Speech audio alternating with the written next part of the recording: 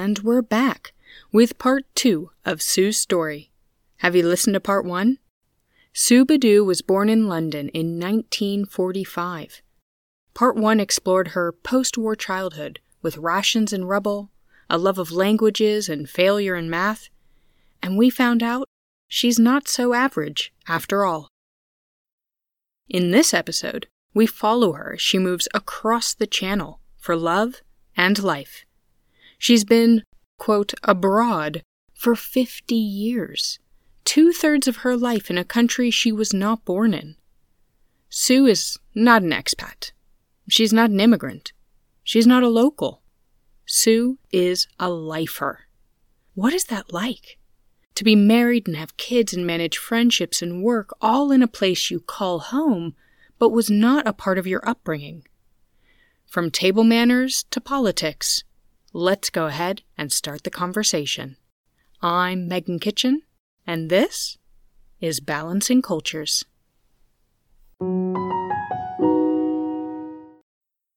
So you move abroad. The question I want to know, because this is kind of where I'm at, is when did it go from I've moved abroad to this is my life, this is my home? I don't know. I think probably because I got married, and that was a commitment that we both took seriously. So the day I was married, I thought, well, this is my home. This is me. This is where we are, and this is how we move forward. I think it must have been at that point. So you had no intention of moving back to the UK at any time? No. It wouldn't have made sense. Vincent's job meant that he was very tied to his own art school. And also, I was extremely fortunate in my parents-in-law. They absolutely adored me, and they were so kind to me.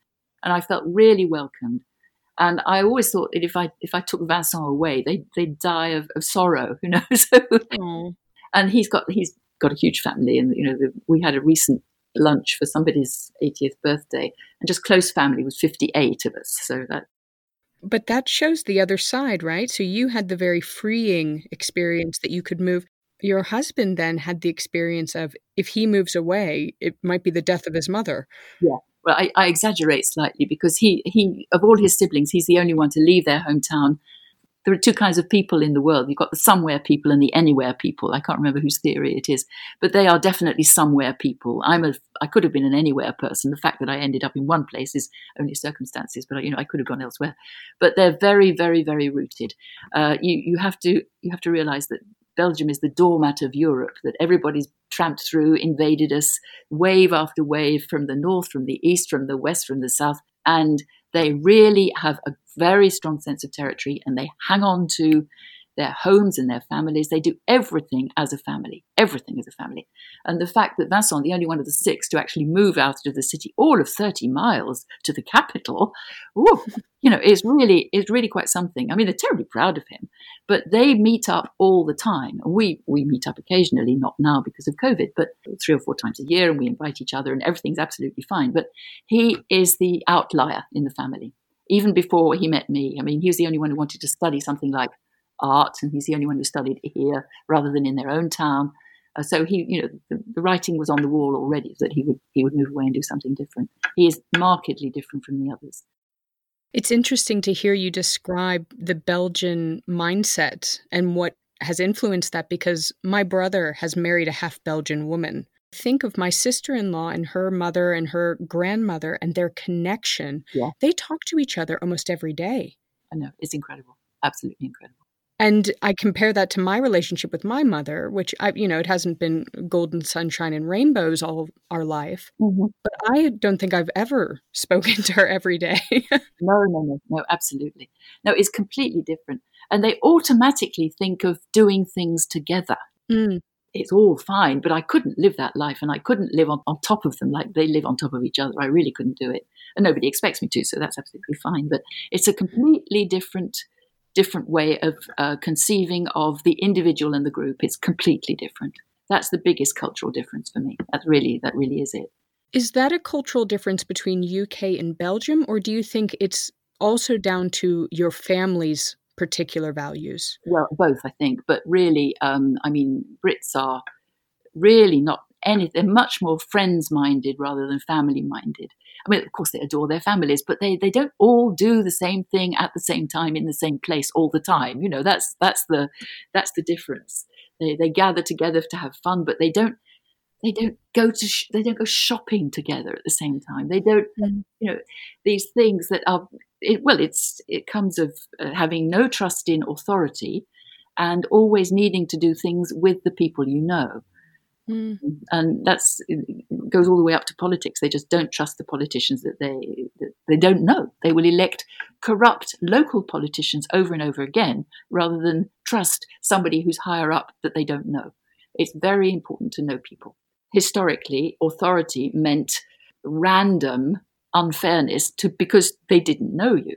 So you have to make sure that you've got your protection. So what I say to you really rings a bell. You really recognize that as well. Oh, yeah, because it's such a stark contrast to my experience with my family. And my brother, of course, having the same experience with our family, we were very independent. Even my parents moved away from their homes right away. We moved, all around the U.S. to the opposite side of the country. Yeah. Not having a direct connection to grandparents never really... I didn't think that was strange that we didn't see our grandparents often or talk to them often. Yeah. It's funny to say that because I like this warmth, this family warmth. I just don't like the stifling nature of it. But I was I have 2 children, and when they were growing up, I loved that they loved their grandparents so much. Mm. And I loved that the grandparents loved them so much. And in fact, we have 2 granddaughters. And I'm very flattered that both girls are so attached to us and so affectionate towards us. I find that wonderful because, it's not because it's in Belgium that everybody is nice to their grandparents. I've seen them being, indifferent or rude or just, never caring about them. And they're always in touch. I mean, we haven't seen each other since October, but normally we probably have a meal together once a week. And we chat on the phone and we email and we can send messages and so on. And they really are quite close to us.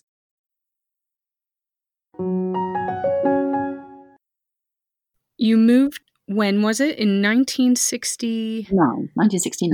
Mm-hmm. So 1969. And since then, you've been married, you've had your children, you built a career, your grandchildren moved back to the country and you now have a very healthy relationship with them.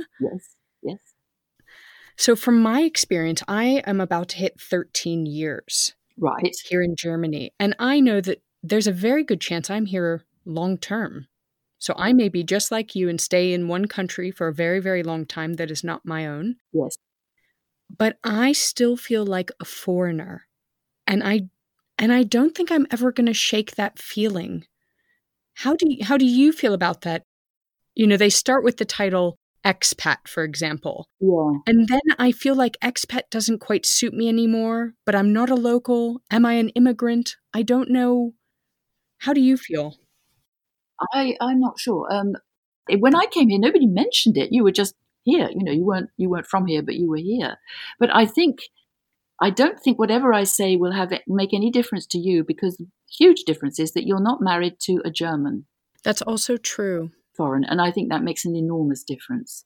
Well, what was it for you then, being married to a local? Mm-hmm. Have you ever reached the point where you feel like a local completely? Oh, yeah. I don't even think about it. I mean, also remember I was bilingual before I arrived. So there was, it was easy to fit in those circumstances. It really was. You marry one of them, you speak the language, you get integrated very quickly. But the thing I like about being different, whatever label we end up with, is that you are free to reject the things you don't like, and you are free to adopt whatever you like. Also, another thing in parentheses is that one huge difference between Belgium and the UK is that it's a small country with minute influence and no concept of its own grandeur, present or past. They don't even have a recognizable national identity. Most of them don't even know the words of their national anthem. Interesting. Yeah. And there is no sense of past glories, or there's really no national identity. There's a kind of vague idea. When the football team wins, suddenly everybody wants to be Belgian, but all the rest of the time, it's quite tribal. It's really quite tribal. I mean, it's so splintered and so fractured and so fractious that, you must have, I mean, it's twice now, we've gone 500 days without a government because they can't agree to govern together. They couldn't make up a coalition properly. They fight and bicker all the time, both communities. And if we weren't hosts to NATO and the European Union, I think the country would have fallen apart a long time ago. But every now and then there's this move to split the country, and then you start seeing Belgian flags hanging on people's balconies because they don't like the idea. They like the idea of a united Belgium, and economically it's better. But no, patriotism is not a word you hear because everybody identifies with something different, and it's a part of the country that they identify with. I mean, not a geographical part, but certain elements that they are proud to own, and others that they absolutely deplore. But it's interesting. Are there a lot of international people there? Oh yes, thousands, masses. I think we've probably got more than 45% of people in Brussels are international anyway. They're not native Belgians. Yeah, masses, because it's a crossroads. It's got good connections. The workforce is quite good, quite well trained, and multilingual usually. Masses of multinationals are here. That's why the international schools started here so early, immediately after the war. I mean, the school I work at was founded in 1951. Oh, wow. So many multinational families who needed schooling. And it's always been like that. It started with what was it, the Marshall Plan after the war, and then we were colonized by corporate America, and this was a very good place to have your headquarters because it's multilingual, it's central, it's a crossroads, and you can get to all the other countries easily. I mean, in 2 hours we can be in London, in Paris, in Bonn, in Luxembourg, in Holland. We're so central. Well, I've got one more selfish question that branches off of that. Yes. Now, you worked at an international school, and I work in the international sector as well. And as you mentioned, my husband's not German, so we're both international people. Yeah. I'd love to know how you handled friendships along the way, since you were working in a community where there were a lot of people who were coming for temporary contracts, and you were a foreign person, I'm putting quotes on that, but you were a local. And that's the position I feel I'm in, where I'm American. I will never stop being American, but I'm quite local to Germany. Yeah. I feel personally it influences how I'm making friendships with people who are here temporarily. Yeah. How did you feel about that along the way? Well, it was just a fact of life. It didn't really bother me. I should say that for the first 10 years here, I was not teaching. I was working in management consulting, helping people with their English and writing reports and interviewing candidates for jobs and so forth. I didn't like it, but once I had my first child actually on our first wedding anniversary. So I was very happy that they let me come back part-time, because part-time jobs for women in the early 70s were very hard to come by. So I stuck with it so that I could have a job but be with my son as much as I could. Otherwise, it would have been a full-time job or nothing at all. And Belgian teachers are terribly badly paid, so I really did need to keep working. But after a while, I really got fed up with it. And then that's when I moved into teaching. And I taught at the European School, children of the officials of the European institutions. And I also worked at the European Commission, the thing you see on the news, the Berlaymont, teaching the parents of the kids that I was teaching in the school. And after a couple of years of running myself ragged between all three places, I decided to go with the international school because it was more, you could teach in a more creative way. It was less well paid, but it was much more gratifying professionally. And that was in 1986. So I did have 10 years out of teaching. And I come back to that because of the friendship thing. Most of the people I was working with in management consulting, there was a mixture of Belgians and non-Belgians, but they were lifers as well. We call them lifers when they're here forever, Maybe that's what I should call myself. You are. You're a Munich lifer. Absolutely. There we go. Yeah. And I'm still friends with three of those people, and that was not a problem at all. And then, it's true. You sort of, you are cast as an expert in everything if you've lived here for a long time. And people come to you, especially the older you get. Yeah, they cast you as, they used to call me Susannica Britannica because I could always answer questions about things like buses. And they'd come from the supermarket with something weird and say, what do I do with this? How do I cook it? And I would tell them. But that was fine. That was all part of the give and take. And I think it's a very supportive environment anyway in internationals. I've always enjoyed all the relationships I had on campus, be they long-term or short-term. And these things find their own level, don't you think? They sort of, either they go on when the person leaves or they don't. And things like Facebook bring people back to the surface that you hadn't seen for maybe 25 years. And it's as if you'd never been apart. It's great. So I don't see it as I don't feel compromised with any of the friendships. I don't feel that I don't feel uncomfortable about having had to say goodbye to somebody. I don't feel that I changed the way I behaved towards somebody because they were going to leave or because they were not going to leave. It's just a fact of life, Yeah. I never saw that as a problem. I think it's a fact of life for people in our lifestyle. Yeah. I think a lot of people would find that part of being in an international setting very difficult, that you say goodbye a lot. Yes. Yeah. I think it depends at what age it begins, because that's always worried me about our students. I would notice sometimes that they would be very wary of getting involved with someone because they know how painful it can be. Mm-hmm. And they would kind of hold back and hold their emotions in check. I often used to notice that with students, and it was quite often the conversation I provoked so that we could, get it out in the open.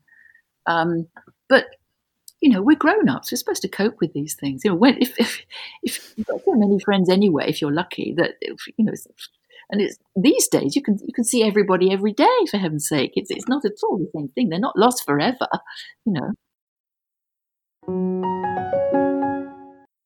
But there's another thing, nothing to do with balancing cultures.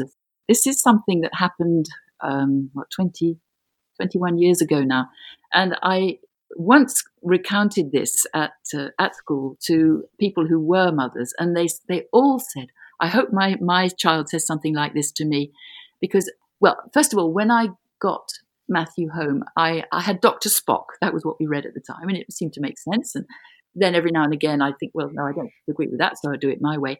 And with Matthew, it worked. Everything worked beautifully. He was the happiest baby. He was an easy baby. He was very thin.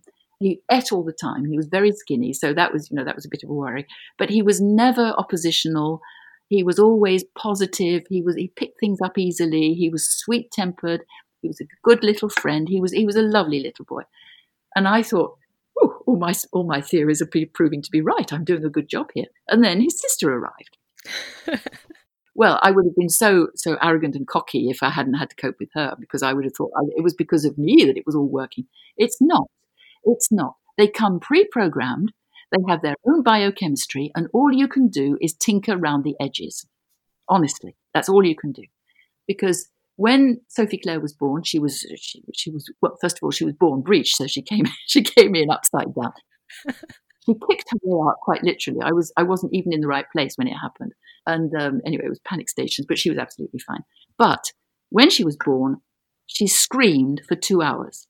She screamed and she thrashed around, and she wore all the skin off her elbows and knees by thrashing around under the sheet. And all the nurses said, oh dear, this is a handful here.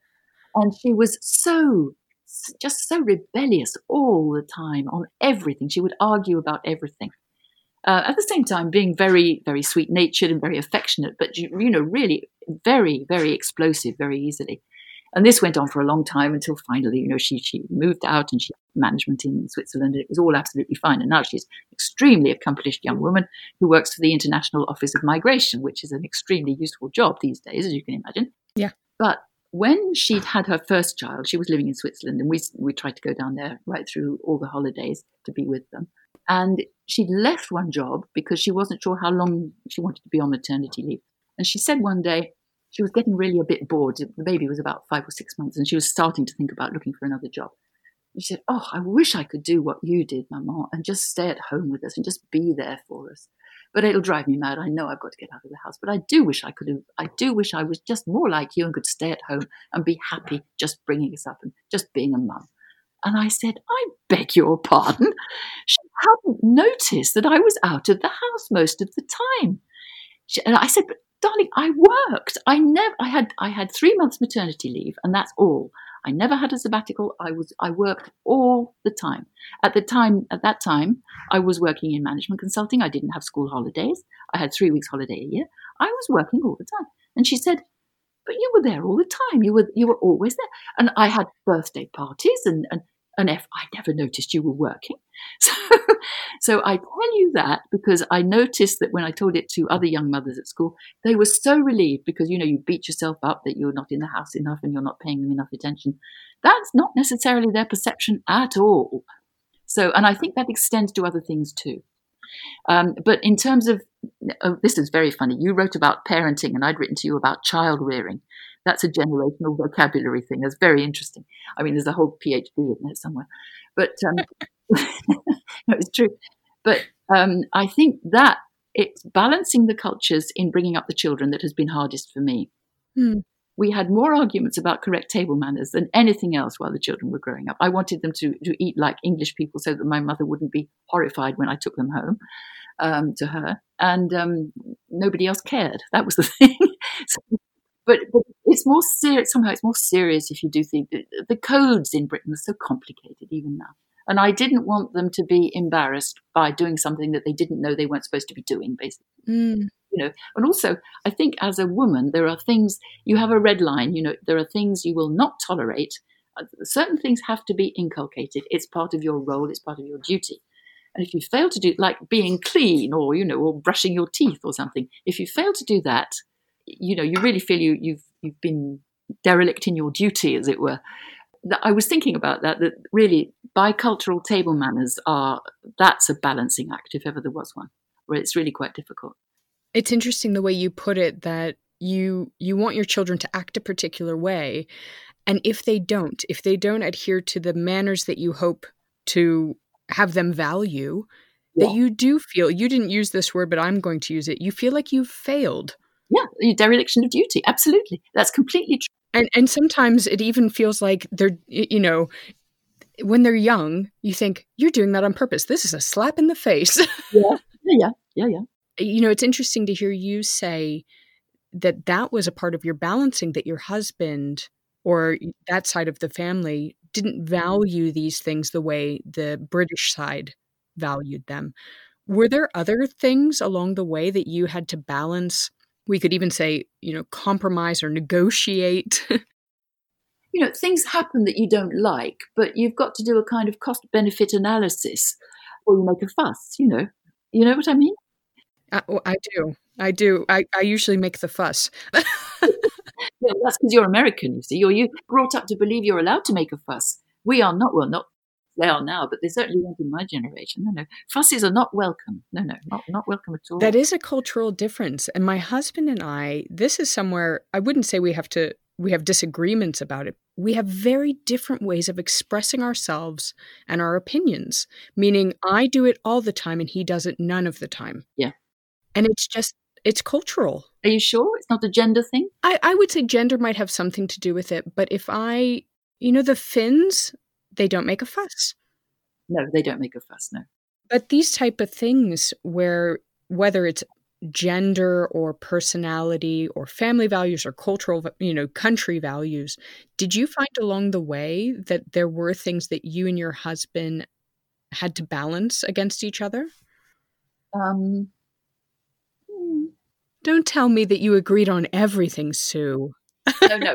Politics has sometimes been a bit of a thing, not partly because I think it's the general cynicism and jadedness of politics here because of the corruption and the community things when they're always trying to score points off each other and nobody wins and nobody gains and the citizen is kind of left out in the cold, and that makes me very cross.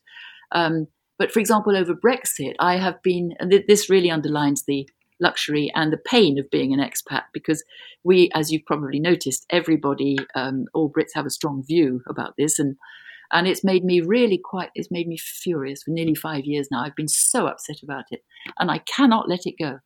And I know a few people who used to be quite close to me, who voted, I quote, the wrong way. And I can't get past it. And I can't think that Vincent would ever feel that strongly about anything political. Mm. But that is, again, it's frustrating for us all because what happens, well, we were not allowed to vote because we've been abroad we long-term expats, we've been abroad for more than 15 years, therefore had no right to vote in that particular referendum. But whatever we say carries no weight. Nobody listens to us because everybody says, but you haven't lived here for 50 years. You can't possibly have an opinion. And that's tough. And that's kind of balancing cultures in a way, in that, you've got to take responsibility for your choices, but I shouldn't be silenced. I shouldn't be prevented from having an opinion just because of where I live. I still, so that's been quite difficult. We have, I think there's also a big difference in how quickly you open up to somebody or how quickly you kind of move towards somebody and strike up a conversation or a friendship. They are much more guarded here. It's not just, as you say, personality or gender. They're polite, but they're not as naturally, spontaneously communicative as many Anglo-Saxons are. There's no banter. Not much, no, not until you reach a certain point. Yeah. But I don't care, I don't care. I just go for it. And mostly it works very well because they didn't know you could do it until they see someone else doing it.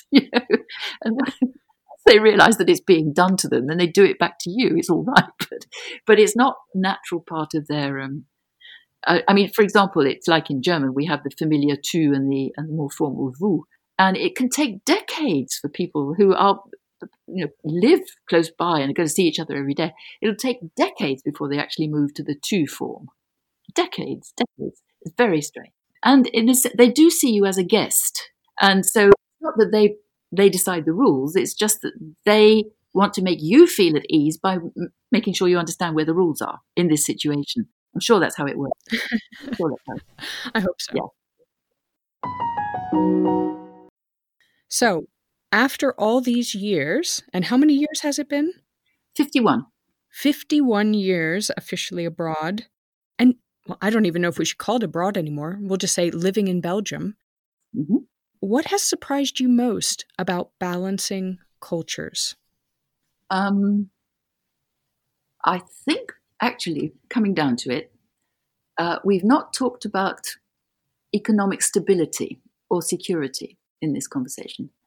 And I think that as long as you're not under threat, you know where your next meal is coming from and you've got a roof over your head and you've got a job, I think making a fuss about someone else's culture, if you've chosen to live in it, is actually quite rude.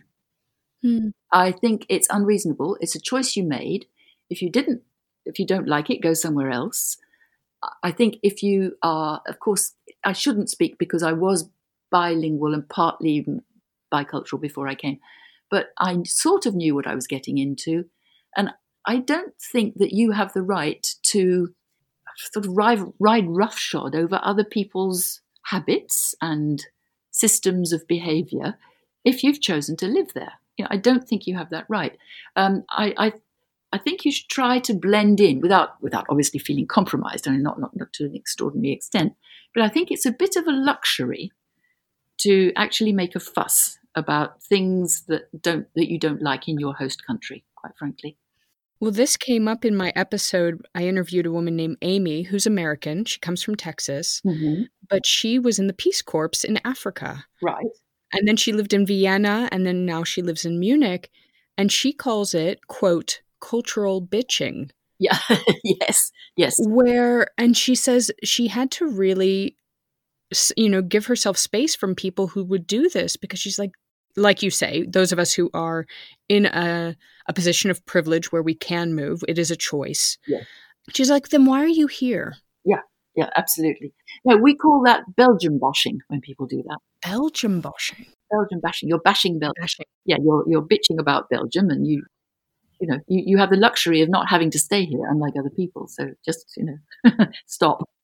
I think that has been something really surprising for me, is seeing how some people really challenge the balancing. Yeah. Rather than participate in the balancing. Yes. I also think that to balance cultures, you've got to be very aware of what yours is before you start. Yes. This is one of the biggest reasons that I'm doing this project and that I'm doing this podcast, is I feel the more you learn about other ways of life and other cultures and participate in this balancing process, the more you learn about yourself. Yeah, I mean, certainly you do learn about yourself, but I think a lot of people who move abroad, they think that the way we do things where I come from is kind of normal, kind of fundamental, and it's not necessarily the only right way to do it, but they don't realize the full scope of the perspective from which they're viewing the rest of the world. They don't realize that the integrated prejudices and beliefs and whatever, superstitions in a certain way, in a certain sense, they don't understand what their own baggage is. As you know, when you live abroad, you get a different view of what you thought your culture was back in your own country. Oh yeah. That's for sure. But they don't realize how lopsided their own starting point is, in a sense. They think that's front and center. They'll accept changes or differences in various elements of their lives, but they don't realize exactly where they stand with relation to all that, because it's just normal. I mean, that is normal to them. Yeah, that needs to be pointed out as well. But I think probably the real the crunch things are like when you have to go to the doctor or the dentist or have your hair cut for the first time, something like that. That's I think that is probably the first hurdle that most people come up against. The health system, because there you are slightly under threat if you're ill. But that is quite testing, I think. That's probably the first real shock, because the chances are, you've met your employer, there's been some kind of orientation, you're busy settling in, etc., etc. But later, first visit to the dentist, that can be a bit of a shock, especially, I imagine, if you don't speak the language. But you just have to do one hurdle at a time, I think. One hurdle at a time, I think so. And you've gone over a few hurdles in your time. Yes. But I'm still here. And you're still here. So what do you think, if we go back to the very beginning and I say, do you think you've lived an average life for people who were born around the same time and in the same place as you? What is your answer? The answer is no. It hasn't been average. It hasn't been like anybody else's. No, it hasn't. All my elementary school friends are still in England. They didn't do languages necessarily. It's an automatic consequence of doing languages. You want to go and live and practice your languages. No, it has not been an average life. Also typical rather than average, perhaps. And it hasn't been similar to the others. No, I guess that's just the way it worked out. The other thing is that my generation and people with my passport, it's not that we're not introspective, but we're less, we have perhaps lower expectations. That's the thing that I'm probably trying to say. We don't, your constitution is the only one on earth that has the pursuit of happiness as something that's a legitimate goal. Yeah. It's a happy byproduct if it happens, but it's not anybody's goal. You're not expected to aim for that. So it's very different. I do think Americans have a different starting point, a different viewpoint. And also my generation, we had so few choices that we just made the best of everything. I think that's it really. You decide to make the best of things. You decide to make the best of things.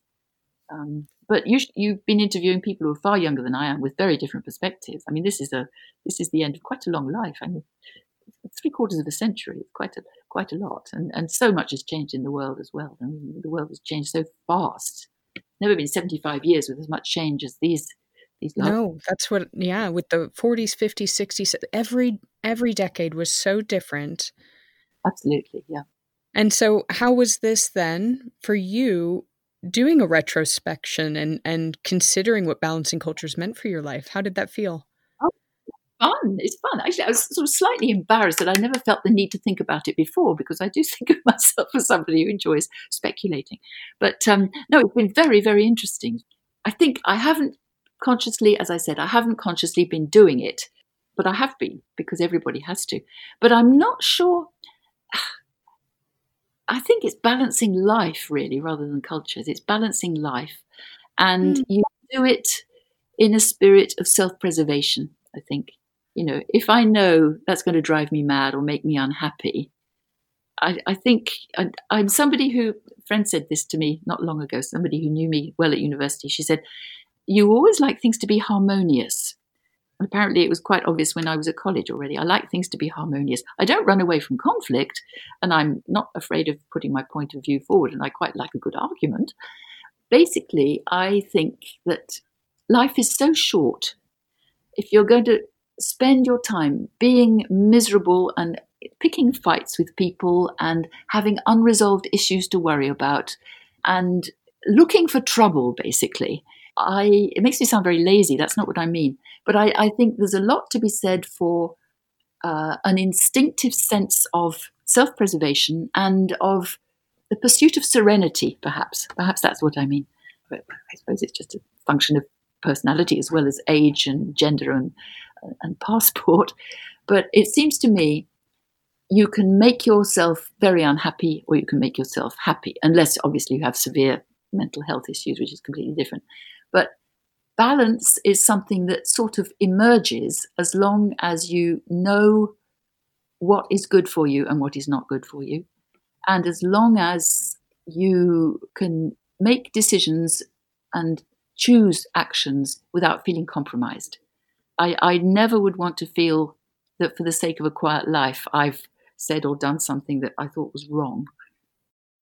And I think it's all part of it. You know, just try and balance things for yourself and don't make other people's life a misery, and don't go wasting your energy and make sure that you are in the middle of the Venn diagram yourself, and juggle all the other circles and bubbles. I think that's the thing, is juggling, so that, because nobody who is conflicted is at their best, and you can't be much use to other people either. So look after yourself. I think that's what it is, really. Basically, look after your own internal balance. I think that's probably the best thing, because otherwise, nobody's superhuman, and we're not here forever. So do the best you can. You do the best you can. Yeah, do the best you can for everybody. Well, thank you so much, Sue, for everything, for all the introspection and the feedback and the fun stories, and for joining Balancing Cultures. Well, thank you, Megan. It's been a lot of fun. Thank you for... Oh, good. Really, I've enjoyed it enormously. Thank you very much.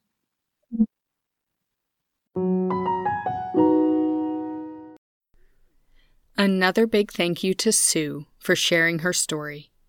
I'm honored that she took the time and trusted me with her first ever reflection and retrospection.